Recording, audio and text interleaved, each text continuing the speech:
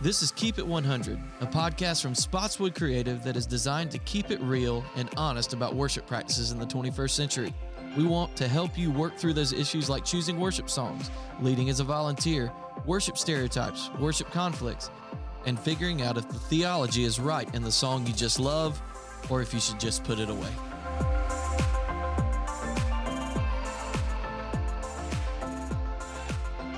What is going on, everybody? My name is Josh Morton. I'm the worship pastor here at Spotswood Baptist Church, and this is Keep It 100. We're so glad you joined us. Bailey, what's up?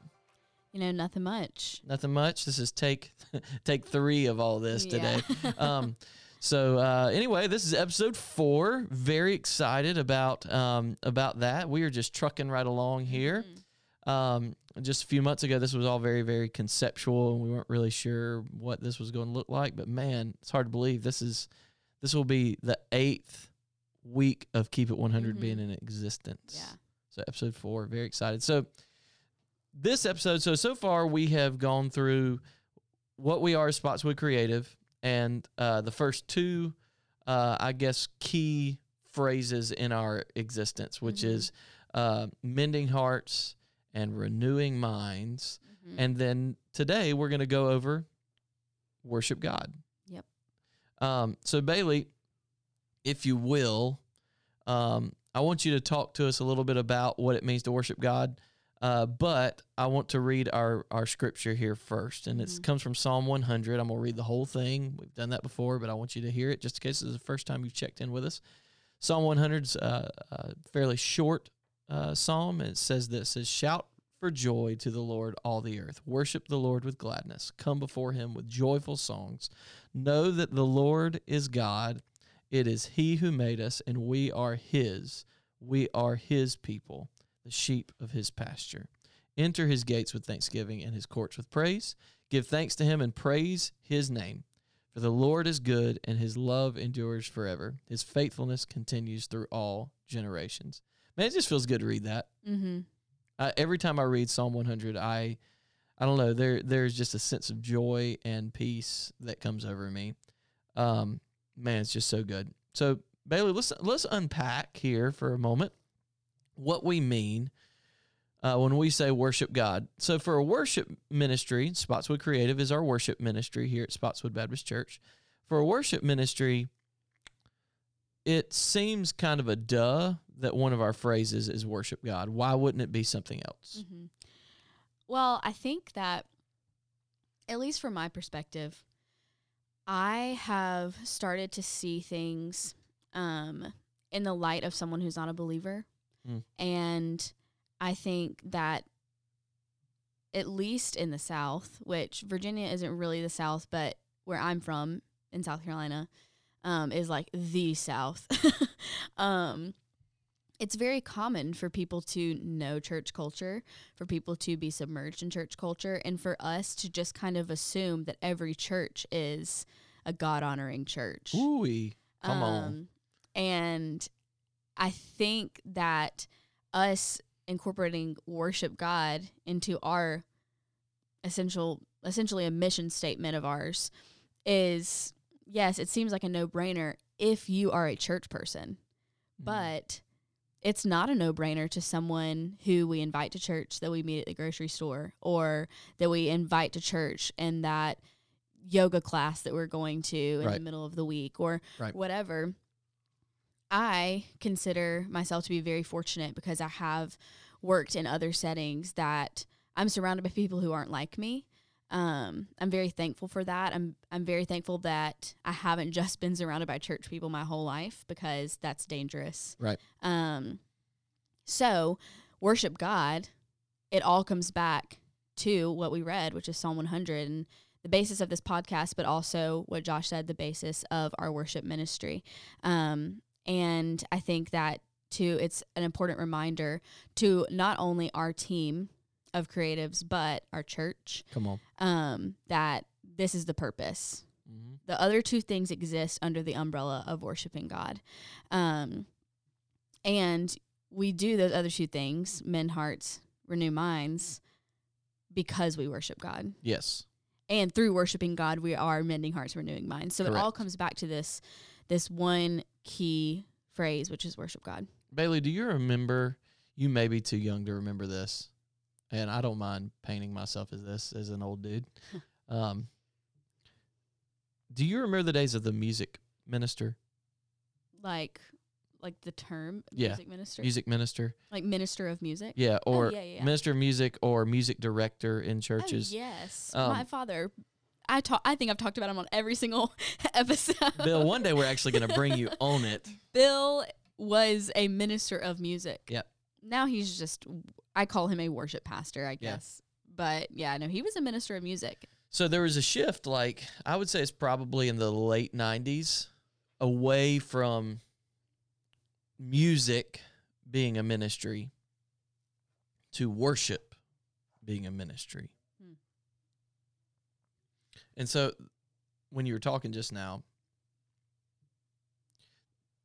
sidebar disclaimer, if you ever served in a capacity as a music minister, you're I was one at one point. I am not, trying to throw shade on your ministry in the past. One of my greatest mentors, Lindsay O'Rear, who is in his 80s now, was an incredible music minister. And if it wasn't for him, I would not be doing this. And a lot of my worship theology was taught by him. So a lot of things that we do today here at Spotswood was because of an excellent music minister. Excellent. Mm-hmm. So please do not think for one second that I think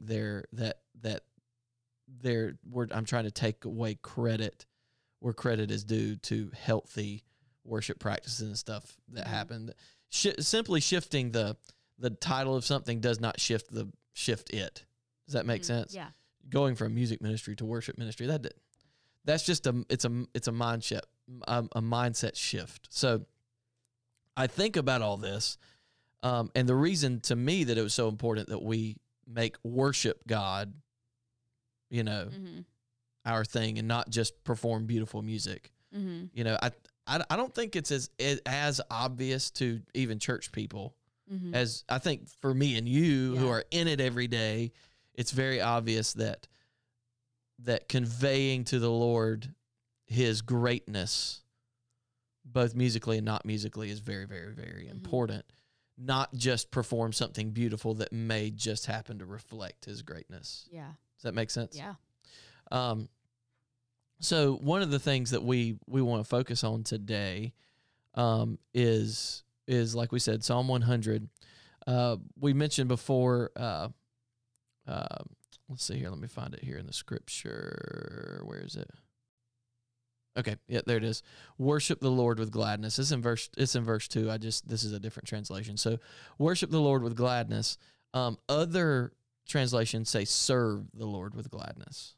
So to me, that's a completely different take on worship. Mm-hmm. Because a lot of times when we see worship, we just immediately think music. Oh, let's sing songs to him with gladness. Well, other translations point to the act of worship as an act of service. Mm-hmm. So, like, what can you actually physically do in serving the Lord? And not only serving him, how do you do it with gladness? How do you do it with joy in your heart? To me, I don't think we live in a culture right now that is big on serving. Mm. We live in a culture that is very, very big on being served. Yeah.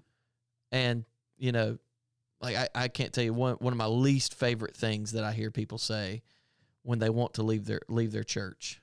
Okay. Man, I'm just not getting anything out of it. Whoa. I'm not getting anything out of the service. Oh my gosh. You gotta be kidding me. Like literally the word service. Mm-hmm. You've missed it. A service is not a thing you go sit in and people perform in front of you.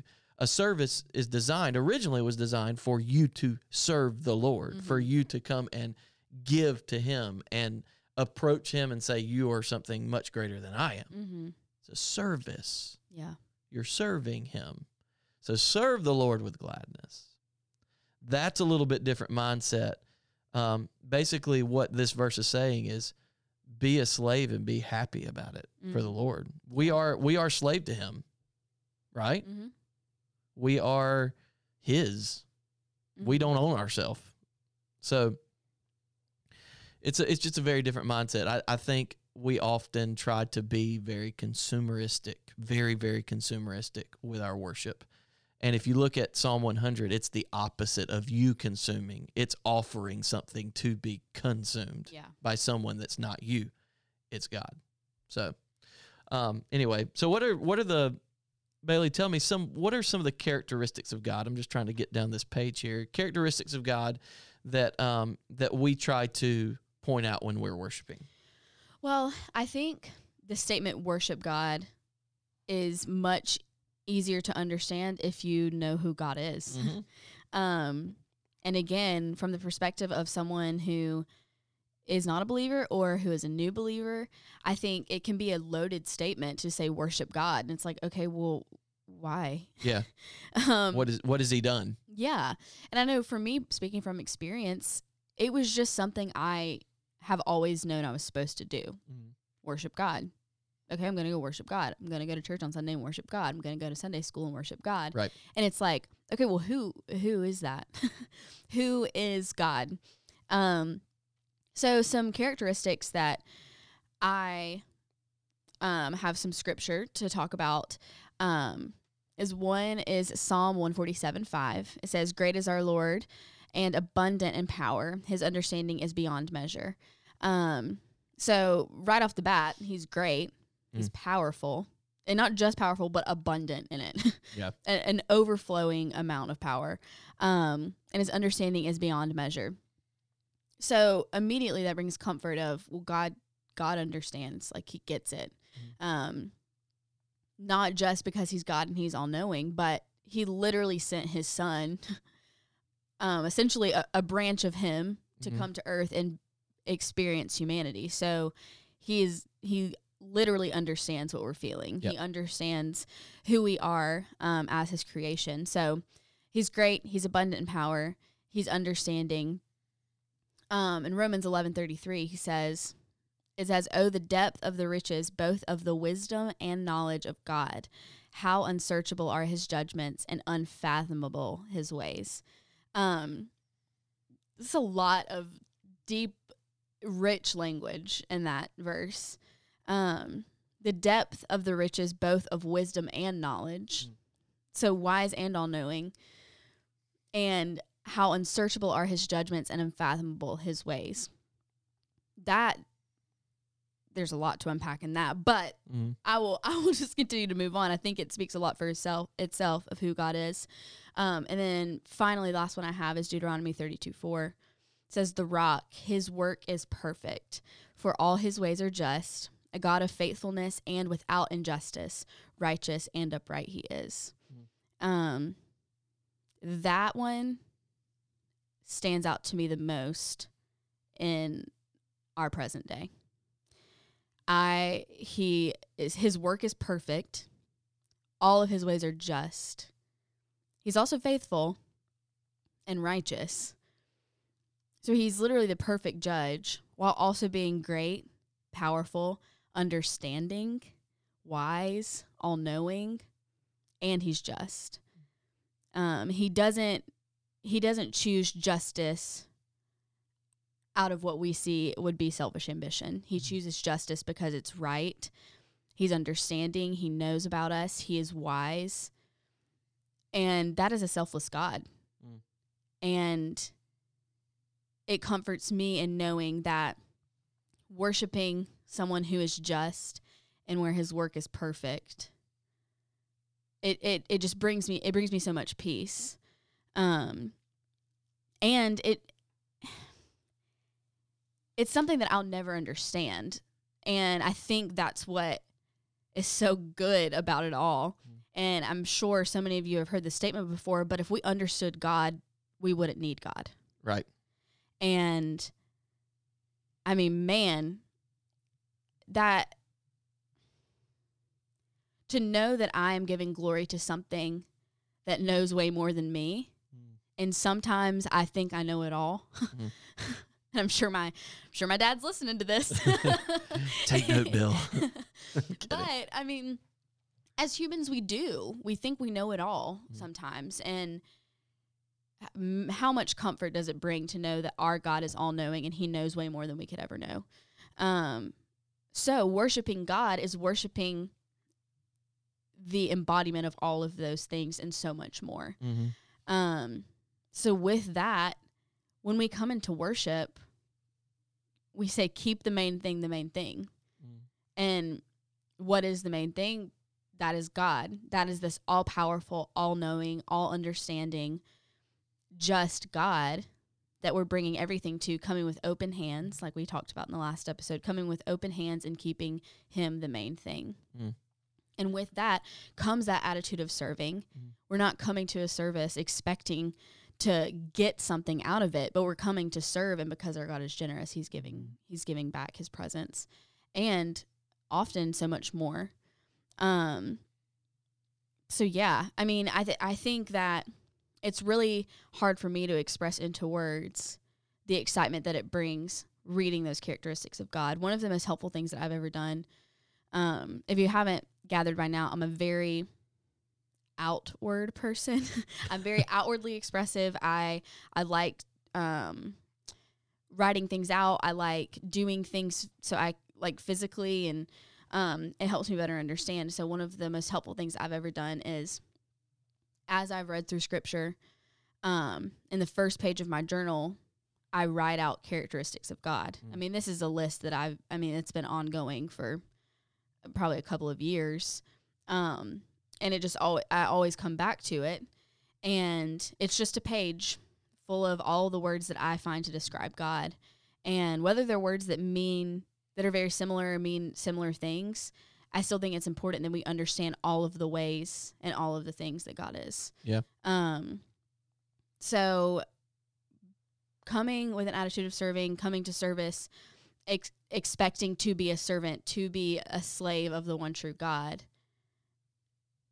If we are understanding who God is, which is joy, which is love, which is just, it brings gladness. And if we're wanting to take on that attitude of who God is and embody who he is, then we come serving with gladness. We come to church wanting to love God more, learn more about who he is. So can we unpack for a second? That was a lot, and that was really, really good. I was just sitting there like, man, this is really good stuff. You talked about words, okay? In the scriptures that you read, Psalm 147:5, Romans 11:33, Deuteronomy 32:4, there are some words in there that I think only belong to God. Words like beyond. Words like the depth of riches, unsearchable, unfathomable, perfect, all. Not some of his ways are just. Yeah. All of his ways are just. A God of unfaithfulness and without injustice. So I think a lot of times we use words like without, all, beyond. We use those words to describe things, but really and truly that's a close description in our own lives of what things are, but God is absolute in those things. God absolutely is beyond our comprehension.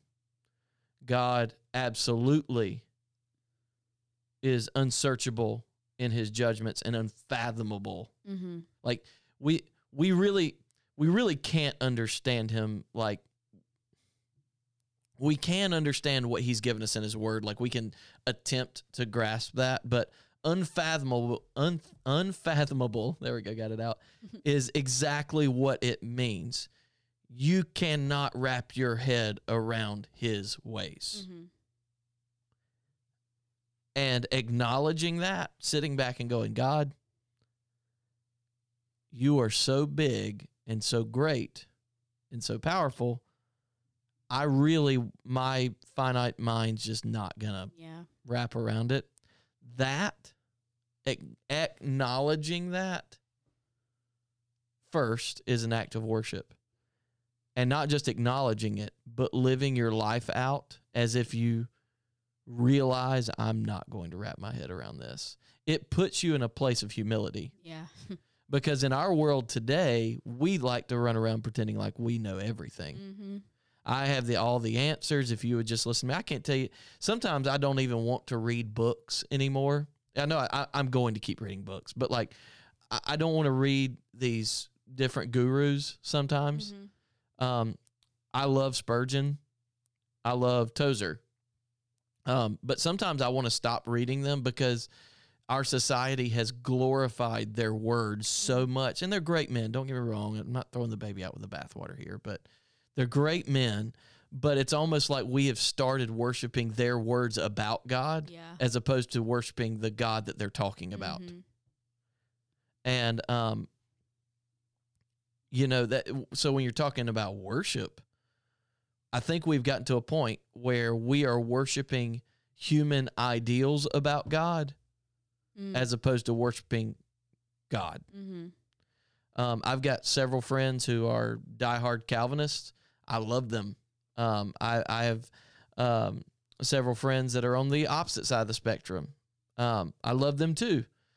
But man, if you get those folks in a room, all of a sudden you hear Calvin spoken about a lot. You hear Wesley being spoken about a lot. You don't hear a lot of people talking about God. Yeah. They're talking about those two guys and what they found and what they think. And at what point have we lost the focus? Right. Well, it's almost like we are diminishing the power that God holds so that we can understand him.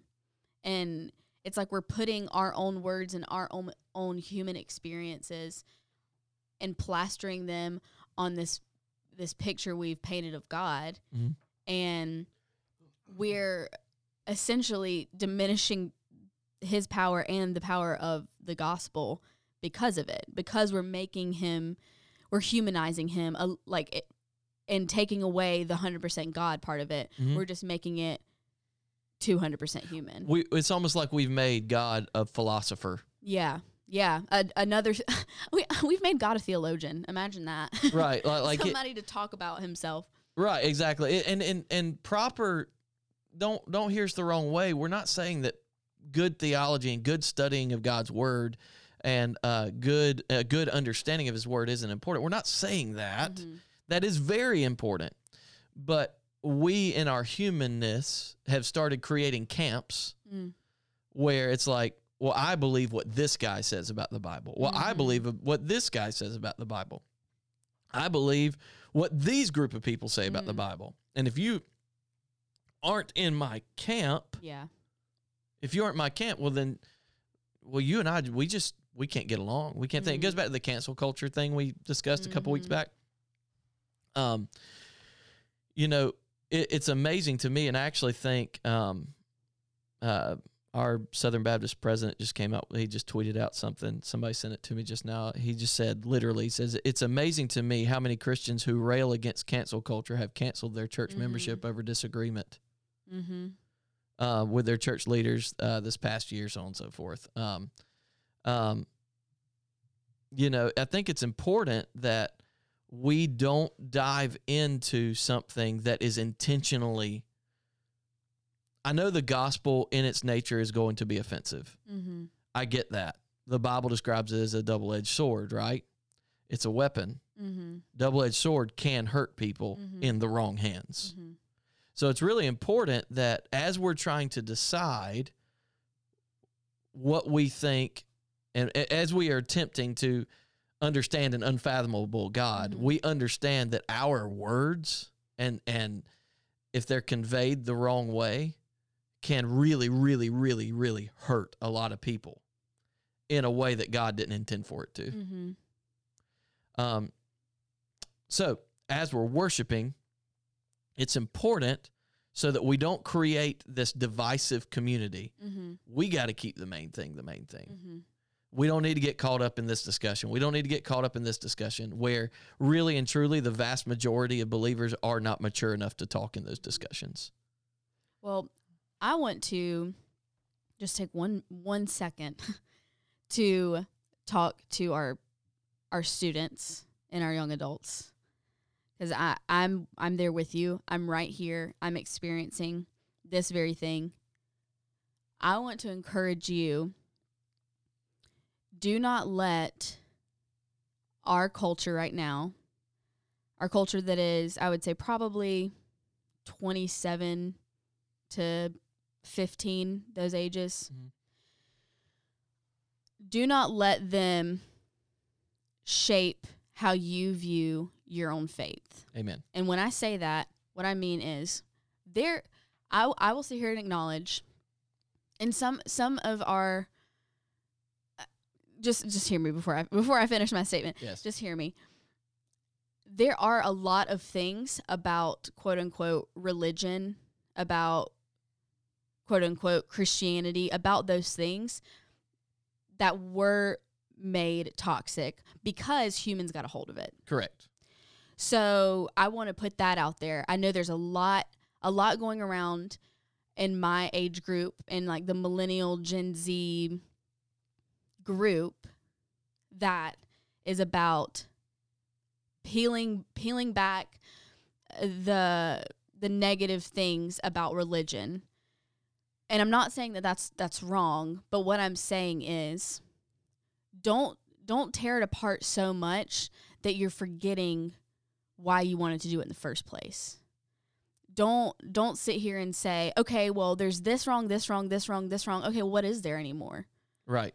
Because that's when it gets dangerous, and that's when you're allowing culture to shape your view of faith and not allowing Scripture and God to shape your view of faith. Absolutely. So what I want to say as an encouragement to you is go to Scripture about it. Don't take what social media is so powerful, and it's terrifying how powerful it is.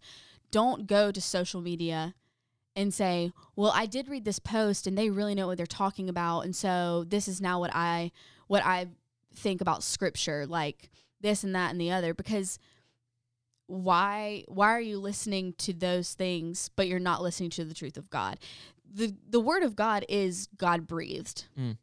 He used men to put it on paper, but it's God breathed. And so if you really want to understand the truth of God, the character of God, the God that you are choosing to worship, you're not worshiping a religion.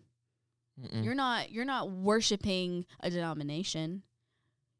We are saying you're worshiping God, and we want to worship God. So if you want to know about that God that you're truly worshiping, don't allow the culture around you to say, oh, well, we're just trying to find the really bad things so we can understand better.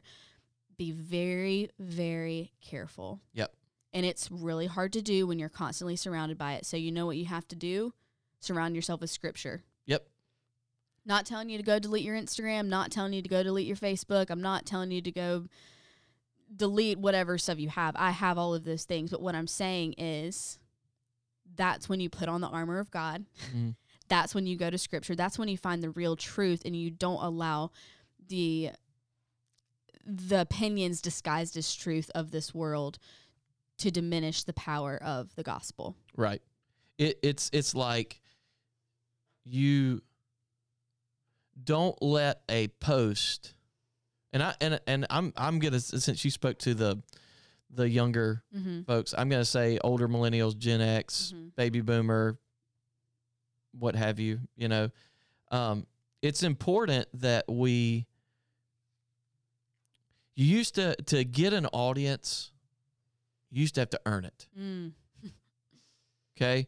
I remember the first time I led worship one time for the Southern Baptist Convention. This was in 2007, I think. Now I want to know what grade I was in 2007. Like third. Yes. Okay. it was 2007. I want to say I was like a junior or senior in North Greenville. And man, like, so there were I think that this was in San Antonio. I think it was in San Antonio, and there were probably like 10, 12,000 people there. Do you know the events that had to come to fruition for me to be able to step up in front of 12,000 people and lead them in worship? Number one, back up. I don't think I was ready for that. But the events that had to take place for me to be able to gain that kind of audience, just to be able to stand up for a few minutes, sing a song or two, and read some scripture or whatever. I can't remember what I did that day. I just remember that it happened. The events that had to fall into place for me to be able to get that opportunity. Now, if you want an audience of 10,000 people, all you have to do is have 1,000 or 2,000 followers on Facebook or Instagram and say something semi-conflicting with the culture, and you'll get everybody's ear really fast. Oh, yeah. And all of a sudden, you're a guru, and all of a sudden, you know what you're talking about. There's also another way to get 1 million followers, 1 million, and a ton of people to pay attention to you, is to say something that's intentionally divisive. Yeah. You'll get everybody's attention that way really, really, really quick. There are people that create accounts just to say divisive things. So it's important that before we put stuff out there, we put it through the lens. We look at it through the lens of, is this how Jesus would handle himself? Was every time that Jesus spoke a time that he flipped tables?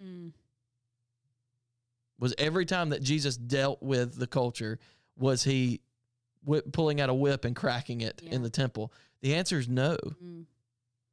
It's not. So it's important for us to constantly be assessing, is this how God would handle himself?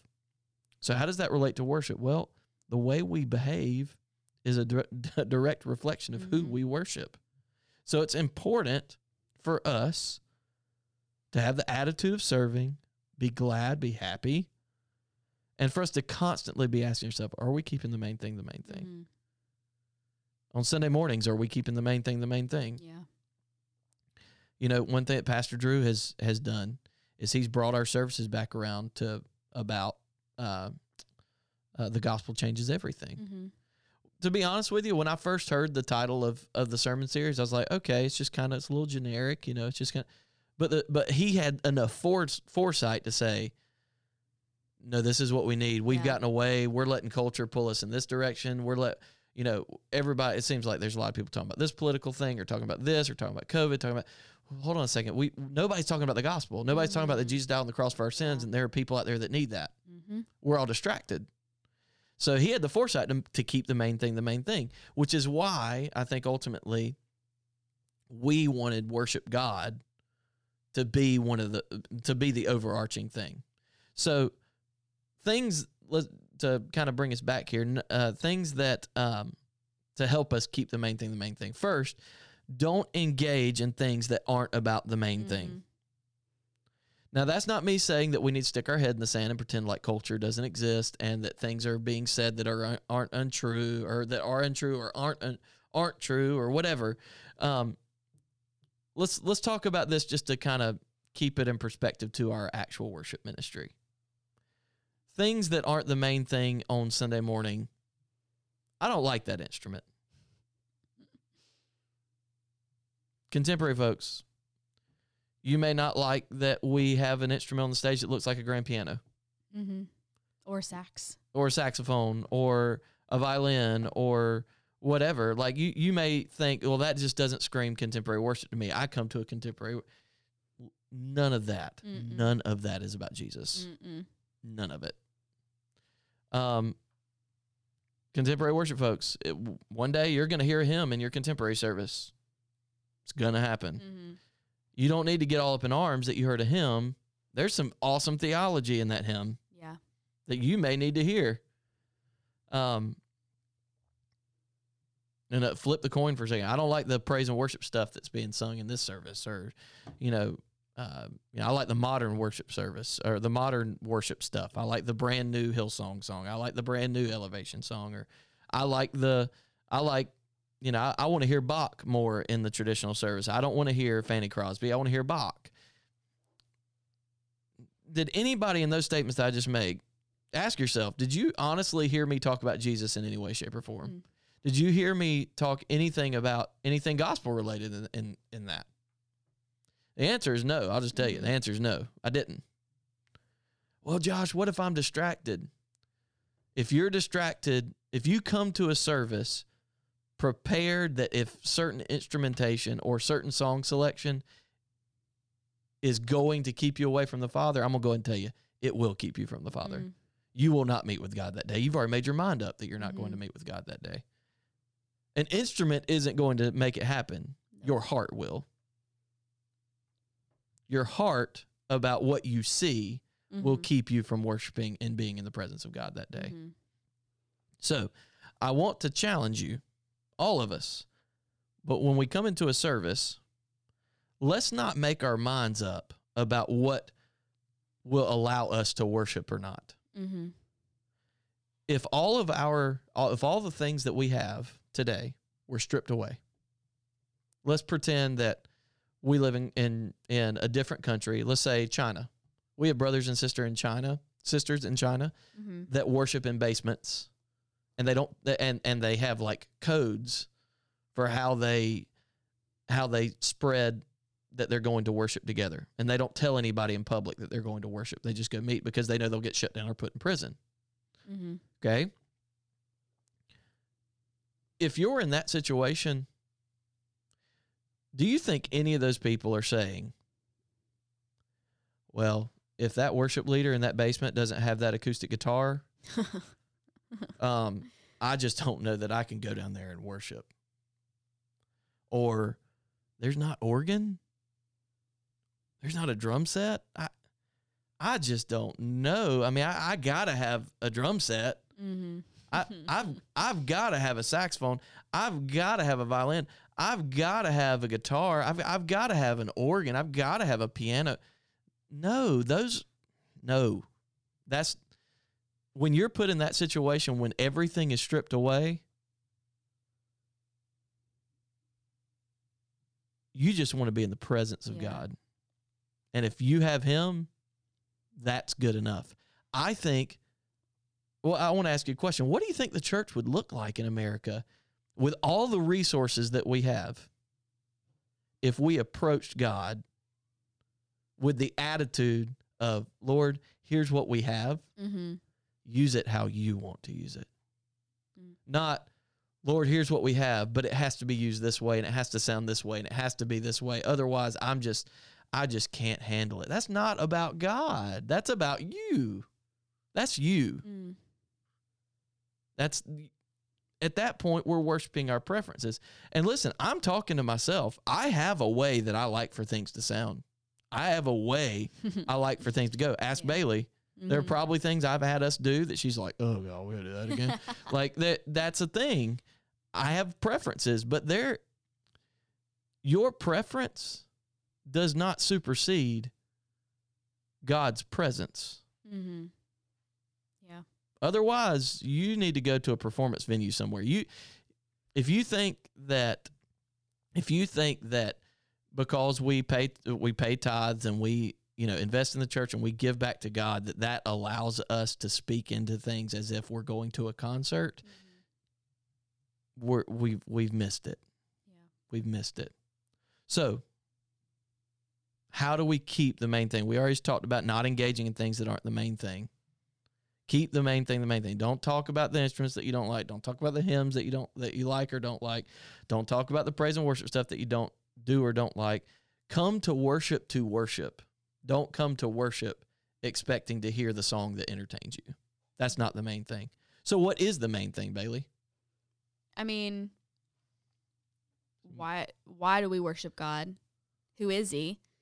I think something that has become so much clearer to me, and the students and I talked about this a little bit too, of why we search for a scriptural basis for our songs. And that is because knowing the scripture, knowing where it comes from, knowing why we sing it makes our worship so much more meaningful. It makes us understand it so much more. And the same thing goes for who God is. If we understand who God is, as much as we can to our, in our humanity, if we understand who he is and know his characteristics, know he is for us, and understand who we're worshiping, then man, won't our worship just be so much more meaningful? And we won't have a preference at that point, because our only preference is to have his presence. So what you're saying is God is the main thing.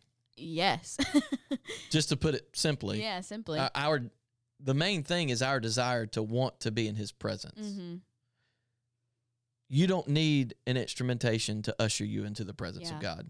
Well, and I mean, I just kept referring back to the passage in 2 Samuel where David danced before the Lord. And I will never know how to pronounce her name, but Michal. There's several different the ways daughter of Saul. Yes, daughter of Saul. Yeah. Bless her. I wish I could give her a name, but I don't know how to say it. If it makes you feel better, I've heard it pronounced both ways. Michal and Michael. I've heard it pronounced both ways. But she looked at him and she was like, "What are you doing? Like, you look like a fool." And it's basically because he was dancing in all his glory with with no clothes on, because he was before the Lord and he was exposing himself. And she was like, "Why are you doing that? You look silly. Yep. Like, who do you think you are? Why would you expose yourself like that in front of all those people and all that stuff?" And he responded and said, "I was before the Lord, who preferred me to your father and to all his house, to appoint me as ruler over the people of the Lord, over Israel. So I will celebrate before the Lord, and I might demean myself even more than this and be lowly in my own sight." But I mean, my goodness, like, if that doesn't say it. Oh, 100% it says it. Yeah. It's a, like, to kind of dive into that a little bit. At that point, he had not really, like, people imagined that he was, like, completely naked. But what he had done is he had taken his kingly robes off. He still had things on. We're talking about she was mad over formality. Yeah. Yeah. That hits closer to home. Yeah. She was mad that he didn't have his kingly robes on. He still had stuff on. He didn't look like the king. Yep. Y'all, we cannot get caught up in that. That can't happen. God will remove that which does not honor him. And if our preference supersedes his presence, our desire for his presence, if our preference supersedes our desire for his presence, something will be removed. Yeah. And I just really want to caution us. That's why worship God has to be the number one priority in what we do. We have to know who he is. We have to know the why behind what we do. And really and truly, coming out of all that, we have to be thankful for what he is currently doing. Yeah. And what he has done, but how he's working right now. Not what we wish we had. That's consumerism. Yeah. There's a big difference between need and want. Yeah. We've confused those terms in our society today, in every generation. Young generation, my generation is kind of in this weird middle place, and then our older generation, we have all confused the difference between the words need and want. The only thing we need is to be in the presence of God as believers. And we don't need a single instrument to do that. We need our heart. So that's not to say that excellence doesn't matter. That's not to say that analyzing where our church is and how God is working in our church and choosing worship and choosing worship songs and choosing instrumentation isn't affected by that. It definitely is affected by that.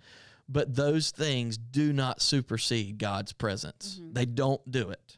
So as long as I'm here, which after this podcast may be like 30 seconds, I'm just kidding.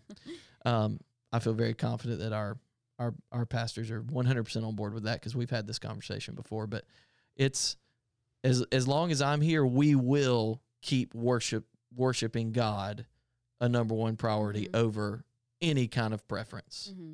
That doesn't mean that you can't send suggestions in, like Bailey mentioned in another previous podcast about, the different things. Is it honorable, or is it what was it that we talked about, that we say when people want to make a suggestion, they can send it to spotswoodcreative.org or at spotswoodcreative@spotswood.org. Yeah. Is it honorable? Is it intentionally divisive? Yep. Yeah. I don't have it right in front of me. So to get the exact words, I would fail. That's okay. But basically, we have a system that is put into place that we ask people that if they want to make a suggestion about something, we ask them to say, hey, is this something that honors God? Is it something that points to Jesus or your preference? And finally, is it divisive? Mm-hmm. If you can answer the correct way to those, and everybody knows what the correct answers are to those things. If you can answer the correct way to that, then send us the suggestion, and we'll definitely look at it and say, hey, how can we use this to honor our God?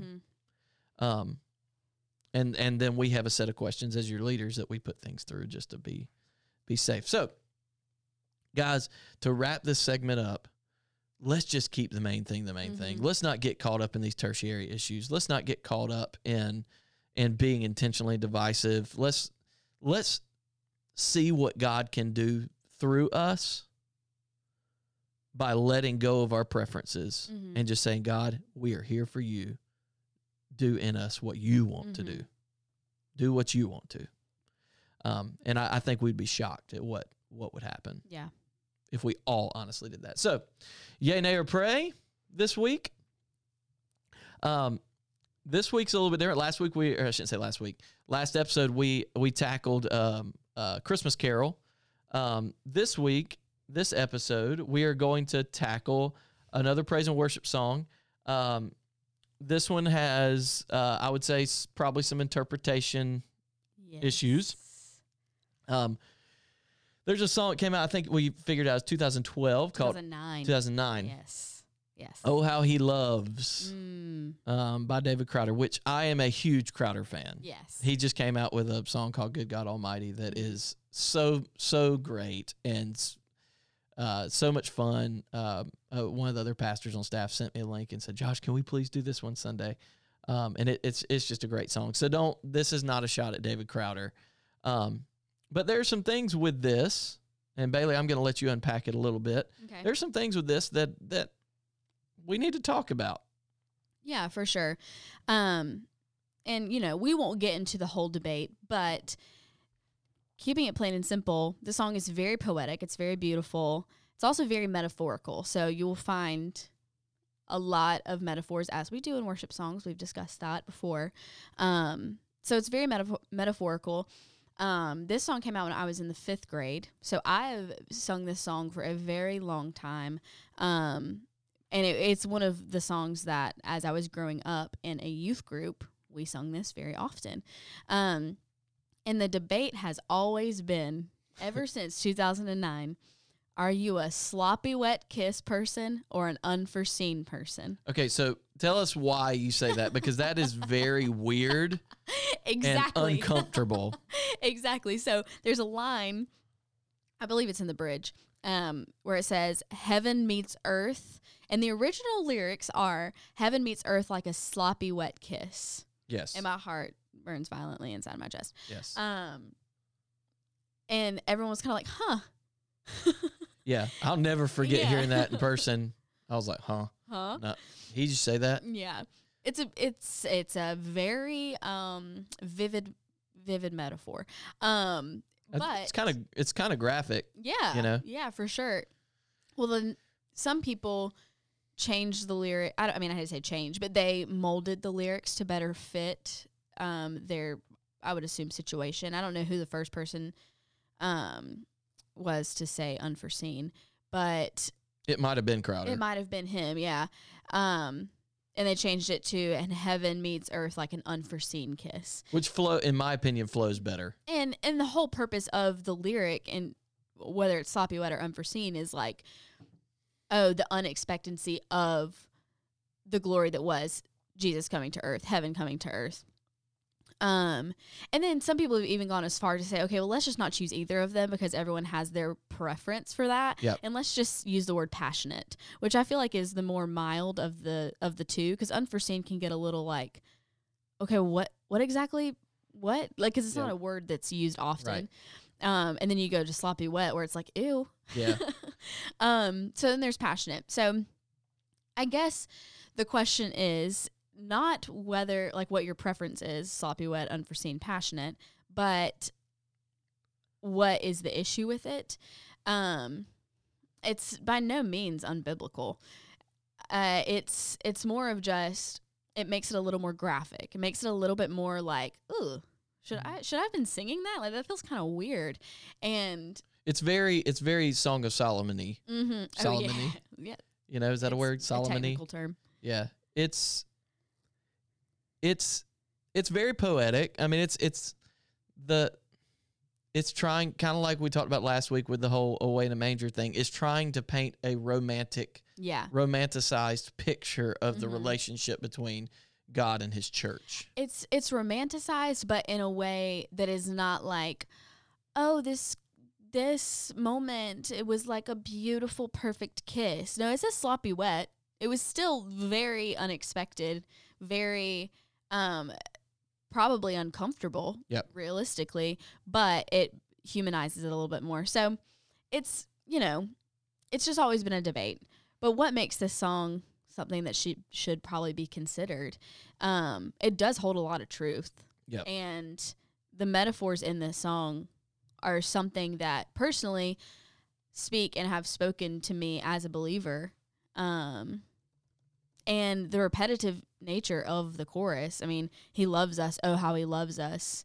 He loves us. Oh, how he loves. Like, it doesn't seem something that is like, oh my goodness, this is just the best song ever. But it really, the repetitive nature of it makes you think of the glory and love of the Lord. So the essentially in the like you have verse that speaks a truth about God's love, and then the chorus is designed for you to reflect. Mm-hmm. So, like first verse, he is jealous for me, which he is. Mm-hmm.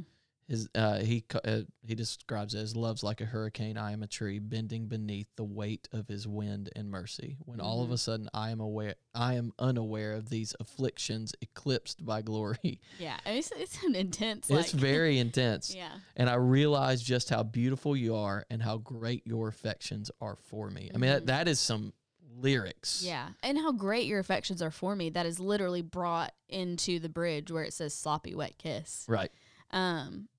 Which, it doesn't, not to diminish the discomfort from the phrase in general, because that's not something that we necessarily love to say. Right. And you never want somebody to be like, yeah, that kiss was just wet and sloppy. Like, ugh. Yes. But it's still, I mean, in relation to the rest of the song, it's still true. It is. To me, this is more of a question of maturity. Yeah. It is your appropriateness and maturity. Mm-hmm. Appropriateness and maturity. Like, although the Song of Solomon is a book in the Bible that is truth, it is God breathed. We believe it is exactly what it is intended to be, but it is also, Song of Solomon is kind of graphic. Yeah. And yes, we believe that all believers, including, children, young adults, at some point in their Christian life, they need to read it and they need to understand it. But when is that? Like, it's always appropriate because it's God's word, but there's a time and place. Like, for instance, I think a parent, if they're going to, if they want their kids to read Song of Solomon, I think a parent needs to read it with them so they can help them understand what's going on here. Yeah. I think, is it going to harm a child to read Song of Solomon on their own? Well, no, because it's God's word. I think it's going to help them. But I think for understanding purposes, it's important. So for this song, you just got to analyze, is it, who's going to be using it in the worship service? Like, I'm probably not going to do this song with a kids ministry. Yeah. I don't think so. I don't think that's where it needs to happen, because they're going to get distracted by the word sloppy wet kiss or unforeseen kiss or passionate kiss or just kiss in general. Or the incredibly poetic lyrics in the first verse. They're like, huh? Yeah. So I guess our conclusion would be, pray about it. This is definitely a song that is biblical, but it's one that is for very specific situations, and that's okay. Right. So, no yay, no nay, but pray. Definitely pray. So, we want to hear your questions, so ask and connect with us. Connect with us on social media at Spotswood Creative on both Instagram and Facebook.